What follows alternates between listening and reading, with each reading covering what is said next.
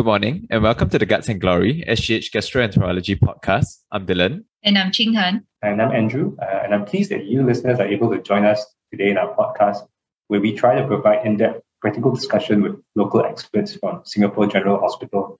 So today we have another special guest with us. And what is our topic today?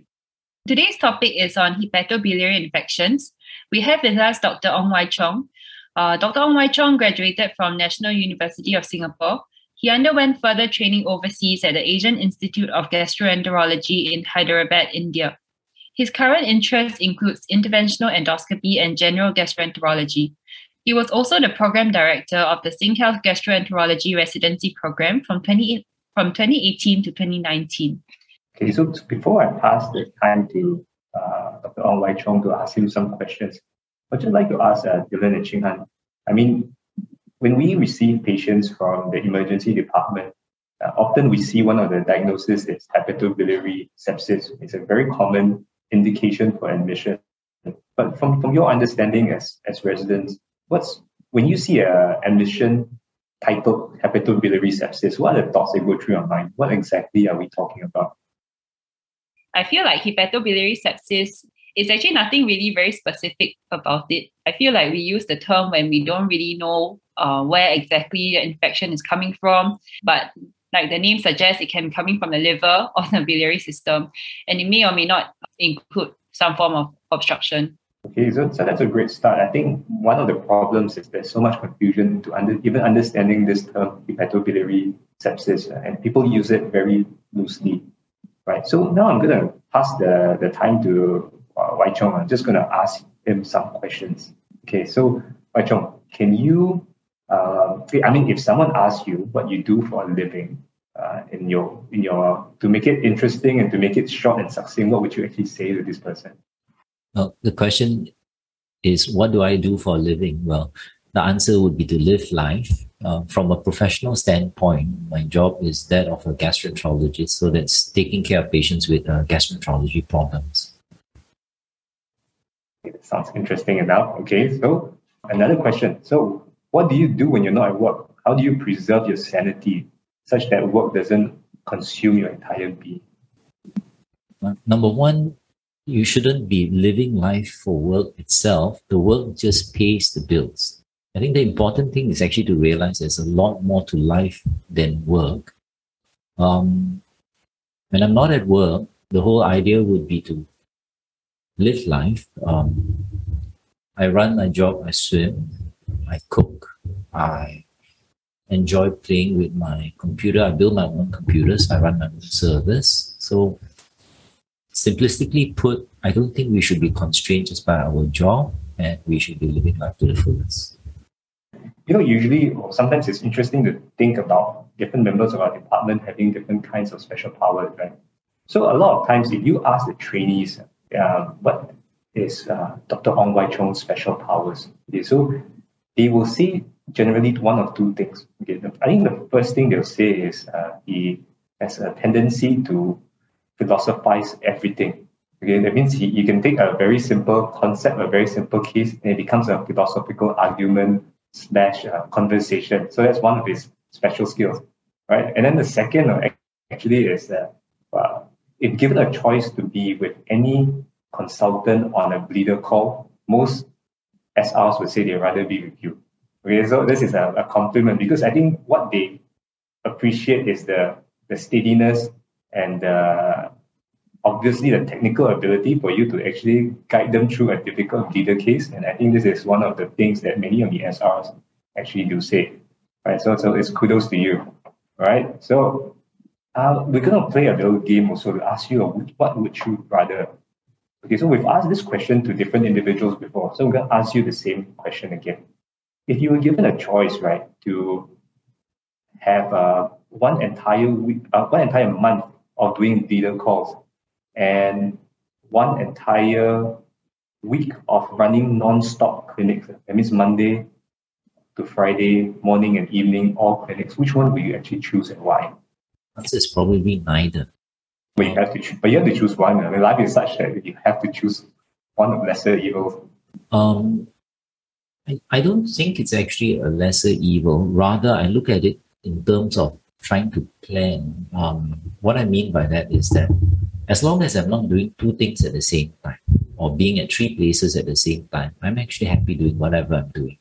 So running clinics morning and evening for one whole week, I'm all right with that as long as each patient actually has an allotted time that's reasonable.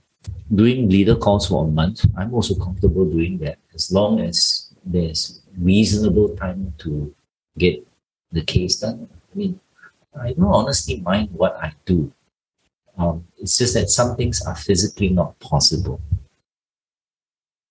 Okay, so listeners, that's the way to answer a question from a consummate professional. So you see, that's exactly what we wanted to bring up a bit. Okay, guys. Okay, thanks so much for this session. Now, Ching An, can you take us through the case? What case vignette do we have today? So today we have a patient, Mrs. Manny Stones. She's a 45-year-old Caucasian female that presented to the emergency department with a 2-week history of abdominal pain associated with some change in the color of her urine during this period. She has no significant past medical history aside from hyperlipidemia. Her initial investigations were significant for hemoglobin of 12, a white cell count of 18,000, and platelet count of 500. Her liver function tests show an albumin of 40, ALP of 300, ALT of 90, AST of 80, and bilirubin of 150. The emergency doctor gave a provisional diagnosis of hepatobiliary sepsis and admitted Mrs. Manny Stones into the gastroenterology inpatient service. When you see the term hepatobiliary sepsis, what is your understanding of the term? How do you define it in a certain way, or is there an actual definition of it? When it comes to hepatobiliary sepsis, the term actually means that there's infection, and the infection lies within the hepatobiliary tree itself. In the context of the A&E, the A&E doctor's role is primarily to triage the patient and to make sure that the patient is actually moved along the healthcare pathway. When they are presented with the problem of abdominal discomfort pain, right hypochondrial pain, the patient is noted to be jaundice, the LFT is actually abnormal, consisting of a mixed cholestatic hepatitic picture, then the diagnosis of hepatobiliary sepsis is actually appropriate. In the absence of imaging, quite difficult to be convinced because the same clinical pattern can appear if you have liver abscess, if you have acute cholecystitis, and even rarely if you do have peritonitis. So, Dr. Ong, could you tell us a bit about gallstones? Why do gallstones form, and what are the different kinds of gallstones that we deal with? So gallstones traditionally are divided into pigment stones and cholesterol stones. There's a third option, which is actually a mixed stone that can form secondarily in dilated systems. We do know that cholesterol stones are actually associated with female patients' 4T fertile fat, so the 4 Fs. Pigment stones occur in patients who actually have hemolytic conditions. If I may ask, what's the typical history of somebody who comes in with biliary pain, and how do we differentiate it from dyspepsia? Biliary pain or biliary colic is a typical colic. The simple way to think about it is actually a smooth muscle tube that has smooth muscles. So the pain is typically rhythmic, severe. So when colic happens, if you take the NRS scale, it would be 8, 9, or 10 out of 10. Patients would actually say that it's very severe pain or the most severe pain. True to the nature of colic, it will crescendo and decrescendo. In dyspepsia, it is very uncommon for the pain to become so severe. So let me just add my perspective. I mean, I totally agree with Wai Chong. I think this differentiation of dyspepsia can be very tricky sometimes. The biliary colics that we tend to see, as mentioned, they tend to have a pain that is out of proportion to what they usually experience. And it stops them from doing the things that they are doing. And sometimes they can even remember what what they were doing when the pain comes, because it's such a memorable type of pain. Whereas the patient with your run-of-the-mill dyspepsia, it's a gnawing discomfort, pain that just happens on a day-to-day basis. And sometimes it happens so often and so constantly that they don't even remember what they are doing when the pain actually comes. So you can get a patient who have a bit of both and can be very tricky to differentiate, but it is at least a typical biliary colics distinctly different from dyspepsia. I think the important distinction here is that from a clinical perspective, dyspepsia, which literally translates in layperson's term, is an indigestion, whereas biliary pain is a true colic. I think as long as we distinguish between dyspepsia and colic primarily as two separate clinical syndromes, that should be the starting. Thanks so much, Dr. Ong. We've heard about things such as Murphy's sign as well as Charcot's triad. Could you explain to us what these two are about, as well as what are some of the other physical findings which are relevant in evaluating a patient with hepatobiliary sepsis? So Murphy's sign is right hypochondrial pain that is actually worsened with inspiration. What it does is that mechanically, when you take a deep breath, the liver is actually pushed down with the diaphragm, therefore pushing down the gallbladder. When the gallbladder comes into contact with your hand, the right hypochondrial, that elicits a discomfort. Now, Charcot's triad is a clinical syndrome. Right hypochondrial pain, fever, and jaundice. When you look at the source of the infection in a patient who has Charcot's triad, the original focus would be to look at the hepatobiliary system and to determine that the infection is actually there. It is not the local infection that actually kills the patient. Rather, it is actually the systemic manifestations of uncontrolled sepsis that results in mortality. Okay, so to move on to the next segment, on examination, Mrs. Manny is alert but febrile. Her blood pressure is 90/40, her heart rate is 110, and her oxygen saturations are 99% on room air. Her abdomen is tender but without guarding. Murphy's sign is negative, but she is generally tender in her epigastrium region. Dr. Ong, in evaluating someone with hepatobiliary sepsis, what other blood tests and investigations are useful for you? So your assessment can actually be divided in two large categories. The first category is actually to address the source of, which is in the biliary tree. For that, imaging is actually required. Now, the imaging can come in the form of an ultrasound of the abdomen, or the imaging can come in the form of a CT scan. Usually when patients come in from the A&E, depending on the hour of the day, if it's during office hours, an ultrasound is actually easy to organize. But usually after office hours, it's easier in the context of our hospital to actually get the CT reported in the night. So that takes care of the imaging of the hepatobiliary tree. Now, in addition to that, you actually have to address the systemic infection risk that a patient has. So in that aspect, a full blood count, a PT-PTT, platelet counts, things that actually tell you that there is evidence of systemic infection. So for example, if you see your PT-PTT getting more prolonged, if you see your platelets crashing, and that's evidence of DIBC, you'll be more alarmed or concerned about the patient. So for a patient with hepatobiliary sepsis, how do you risk stratify them to know whether they're at risk of decompensation or perhaps require urgent intervention? Now, presumably, when we have done the imaging, we are actually looking at a patient who has got cholangitis in this aspect. In cholangitis, you've got two circumstances. In one circumstance, the biliary tree is actually very badly obstructed. The right and left intrahepatic ducts are grossly dilated. The common bile duct is huge. In those cases, the amount of actually pus within the system is actually substantial. So in these cases, drainage of infected material is actually important. Now, the second consideration is actually your patient's functional reserve. If you have a very elderly patient, a patient who is frail, even a small amount of systemic inflammation may cause other problems. So in these circumstances, a patient who has a lot of obstruction with upstream dilatation and pus inside the biliary tree should be drained. And conversely, if you've got an elderly patient who has actually very poor functional reserve, you should consider earlier drainage. So to move on with the case, the on-call doctor starts her on some IV ceftriaxone as well as metronidazole. He then decides to call you, the on-call ERCP person, to give you a heads up on this patient and the potential need for intervention.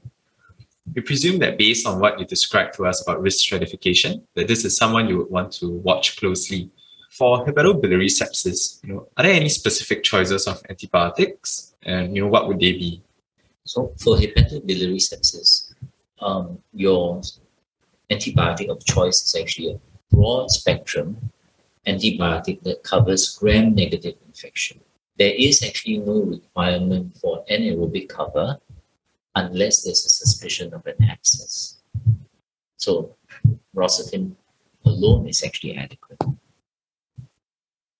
Dr. Ong, could you tell us a bit about ERCP and what is the role of ERCP in hepatobiliary sepsis and when should we arrange for it? So the role of ERCP in hepatobiliary sepsis is when the hepatobiliary sepsis is actually caused by cholangitis. Cholangitis specifically is actually when the infection is actually localized into the biliary tree. There is no role for ERCP if the medical condition is actually perihepatitis, a liver abscess, or acute cholecystitis. So what ERCP actually does is that via ERCP, we are actually able to drain fluid in the biliary tree into the duodenum. So in the setting where the infection is actually in an obstructed biliary tree, ERCP allows for source control of the pus within the biliary tree. Dr. Ong, we often see that in many patients, biliary stents and sometimes pancreatic duct stents are put inside during ERCP. Could you explain to us what's the role of these stents? So for biliary stents, these are actually used to drain the biliary tree. So in the management of cholangitis, stents actually allow for immediate decompression of an obstructed system. Pancreatic stents are used sometimes during ERCP because they allow for added safety. One of the biggest risks during ERCP is actually the development of pancreatitis. Pancreatitis occurs when, in the process of ERCP, we can irritate the pancreas, which is actually next to the bile duct. The use of pancreatic stents have actually been shown to reduce that risk, in addition with the use of Hartmann's fluid during the procedure, as well as the use of rectal NSAIDs. So I just wanted to ask a question on behalf of the listeners. So we are interested to know what are different ways you can take a stone out from the biliary tree.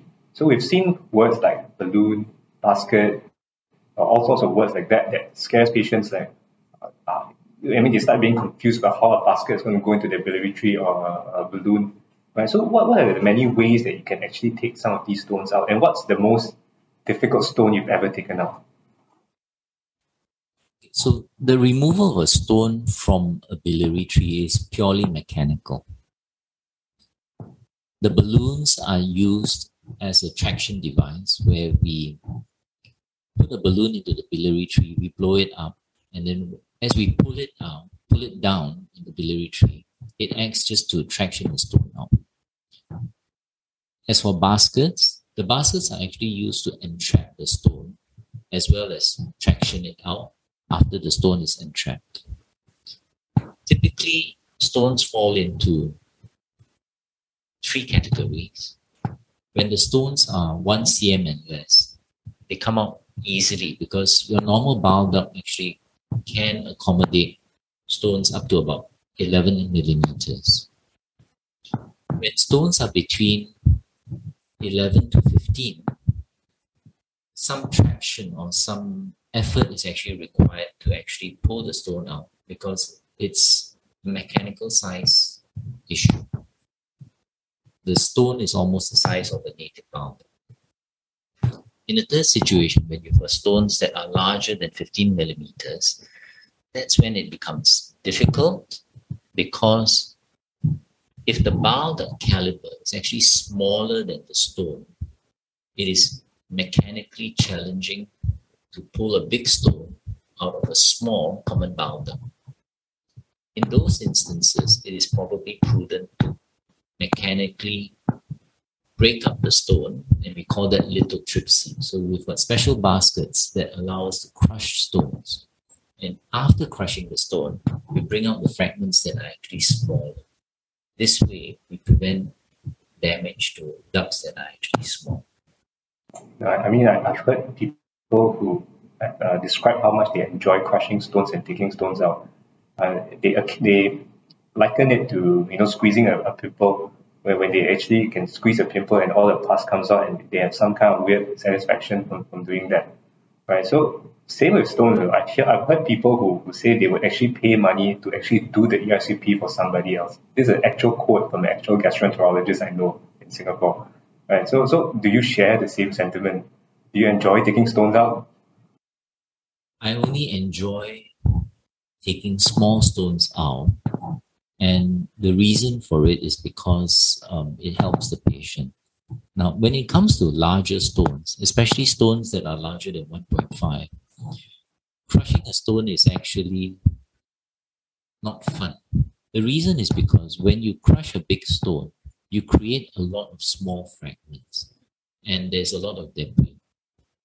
It is actually technically very difficult to clear small stones and debris out from a duct, especially when the duct is actually small. So personally, I would prefer to bring out a stone intact, because that guarantees that you don't leave anything else inside.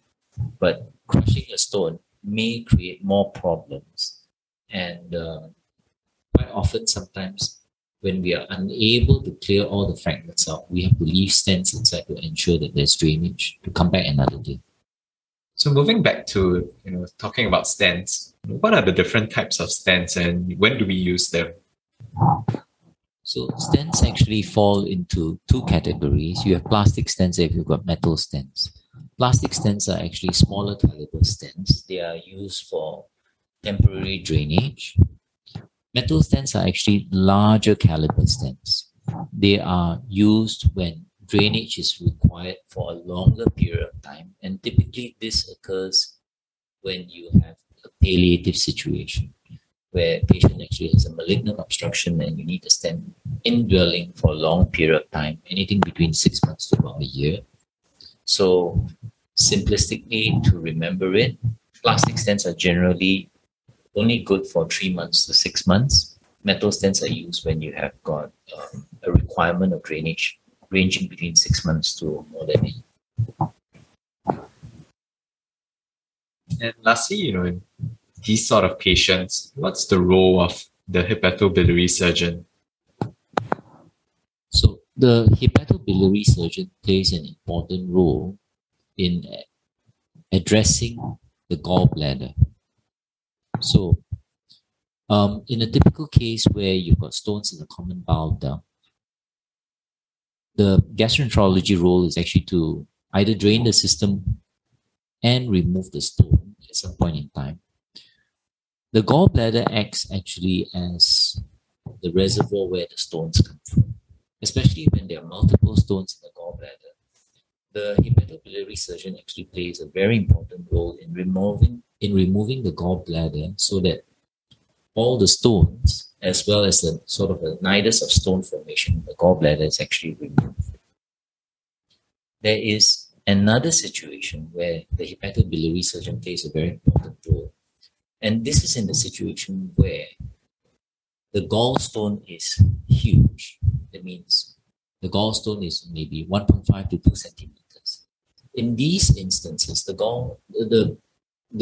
hepatobiliary surgeon actually plays a role where when they actually do the lap chole, they can also remove a large gallstone while they're doing the lap chole from a retrograde approach through laparoscopic means. So they can actually do a bile duct exploration when they actually do biliary surgery for the patient.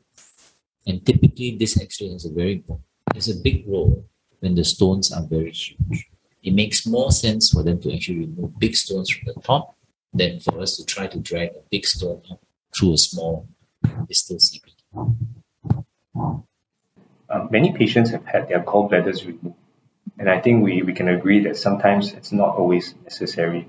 One of the difficulties is this entity called chronic cholecystitis, which is often a diagnosis that is given by the radiologist on ultrasound. And also in patients who come in with dyspepsia and then incidentally had an ultrasound done and then they saw a gallstone and somehow they joined the dots and believed that it was the gallstone that led to that symptom. But as we found out in many cases, that is not the case. So how do you make sense of this entity? Do you believe that gallstones and abdominal pain equals to the gallbladder being removed, or is there only a specific subgroup of patients that might benefit from this? If you have a situation where the radiologist reports chronic cholecystitis, generally this is in a situation where the radiological examination demonstrates a small, shrunken, contracted gallbladder with or without stones inside. In these circumstances, the imaging actually supports that there is ongoing chronic inflammation within the gallbladder. And if you have a patient who has typical symptoms of indigestion, fatty food dyspepsia, removing the gallbladder may resolve the symptoms in some patients, not all. Unfortunately, I don't think there is any data that actually says that we can positively predict which patients actually will benefit from the lab chole or from the removal of the gallbladder. So I don't have a 100% answer for you on that one. But I think if there is radiological evidence of chronic cholecystitis and the patient is symptomatic, it is actually a reasonable approach to actually remove the gallbladder. This is just my own personal take on this issue because, I mean, if we talk about epidemiology, something like functional dyspepsia is way more common than cholecystitis, whether it's acute or chronic even. And so sometimes treating the patient for functional dyspepsia and treating it well could be actually what makes the biggest difference for the patient, because I always believe once you remove the gallbladder, you can't get it back. You can't just transplant the gallbladder back into the patient. So it has to be a decision that's not made lightly. I think patients who remove the gallbladder sometimes thinking that it's like the appendix where you can get away without it. It's not always true. We've seen patients struggle with weird symptoms after the gallbladder is removed. So getting the patient treated well for the dyspepsia before removal of the gallbladder, I think that should be the way it's done, because it's once out, it's never coming back.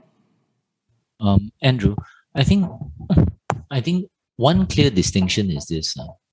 If radiology actually is able to commit that the gallbladder is already shrunken, contracted, inflamed, then one possible argument would be that the gallbladder is already non-functional and potentially therefore a source of irritation, inflammation without function, because it's already contracted.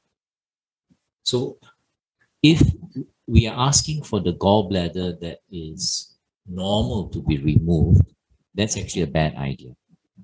But if there is objective evidence that it is already contracted, inflamed, I think it is reasonable. So we've actually gone through quite a bit of information. We've gone through the different types of presentation and what differentiates biliary colic from dyspepsia. We've also talked about investigating someone whom we are suspecting a hepatobiliary source of infection. We've also talked about treatment modality, which is ERCP. So before we close off the session, can you give the listeners 3 take-home points when dealing with hepatobiliary infections? The first point is actually clinical suspicion. Historically, the suspicion of infection inside the biliary tree was a late diagnosis. That means that patients come in with systemic symptoms of infection, and the only thing people notice is actually abnormal liver function test. it used to be a situation where the diagnosis of hepatobiliary sepsis or cholangitis was generally made late. Today, we have imaging that can actually be done early. And with early imaging, we are able to make a definitive diagnosis of either cholecystitis, cholangitis, liver abscess, or perihepatitis. If imaging is actually normal, systemic infections that can mimic hepatobiliary sepsis should be considered. These would be infections like leptospirosis, malaria, which can appear like hepatobiliary sepsis, but it's actually a systemic infection with secondary liver involvement. So that's my first message. The second message would be that if you diagnose cholangitis, which is pus within the biliary tree, do remember that source control can be rapidly achieved by ERCP, putting a stent into the biliary tree and draining the infected fluid out. I don't have a third message. Okay, so firstly, I'd like to thank Dr. Ong Wai Cheong for coming on to our show and providing us much insight into this topic of hepatobiliary infections. Now, I hope all the listeners have enjoyed the conversation and learned as much as we did. So please take a look at our website, Padlet website. It's accessible via our landing page. So all you need to do is just Google Linktree, which is Linkttree, and then you also type Guts and Glory, and then it should appear as one of the first set of results that you see. So within this website, you can find show notes, infographics, and important reference articles for these topics. And for specifically for hepatobiliary infections, we're going to put up some reference articles from the guys in Japan who've done a lot of great work. They've come up with the Tokyo guidelines to diagnose and to risk stratify patients who come in with cholecystitis and cholangitis. Very easy articles to read. The Japanese are always very good at keeping things simple when it should be simple. All right. So for the rest of the listeners, please share the podcast, subscribe it if you find it helpful, and or leave even a positive review for us so that we can keep this going. So we're honored that you'll be a part of your learning journey. So on behalf of me and my co-host, until next time, take care and stay safe.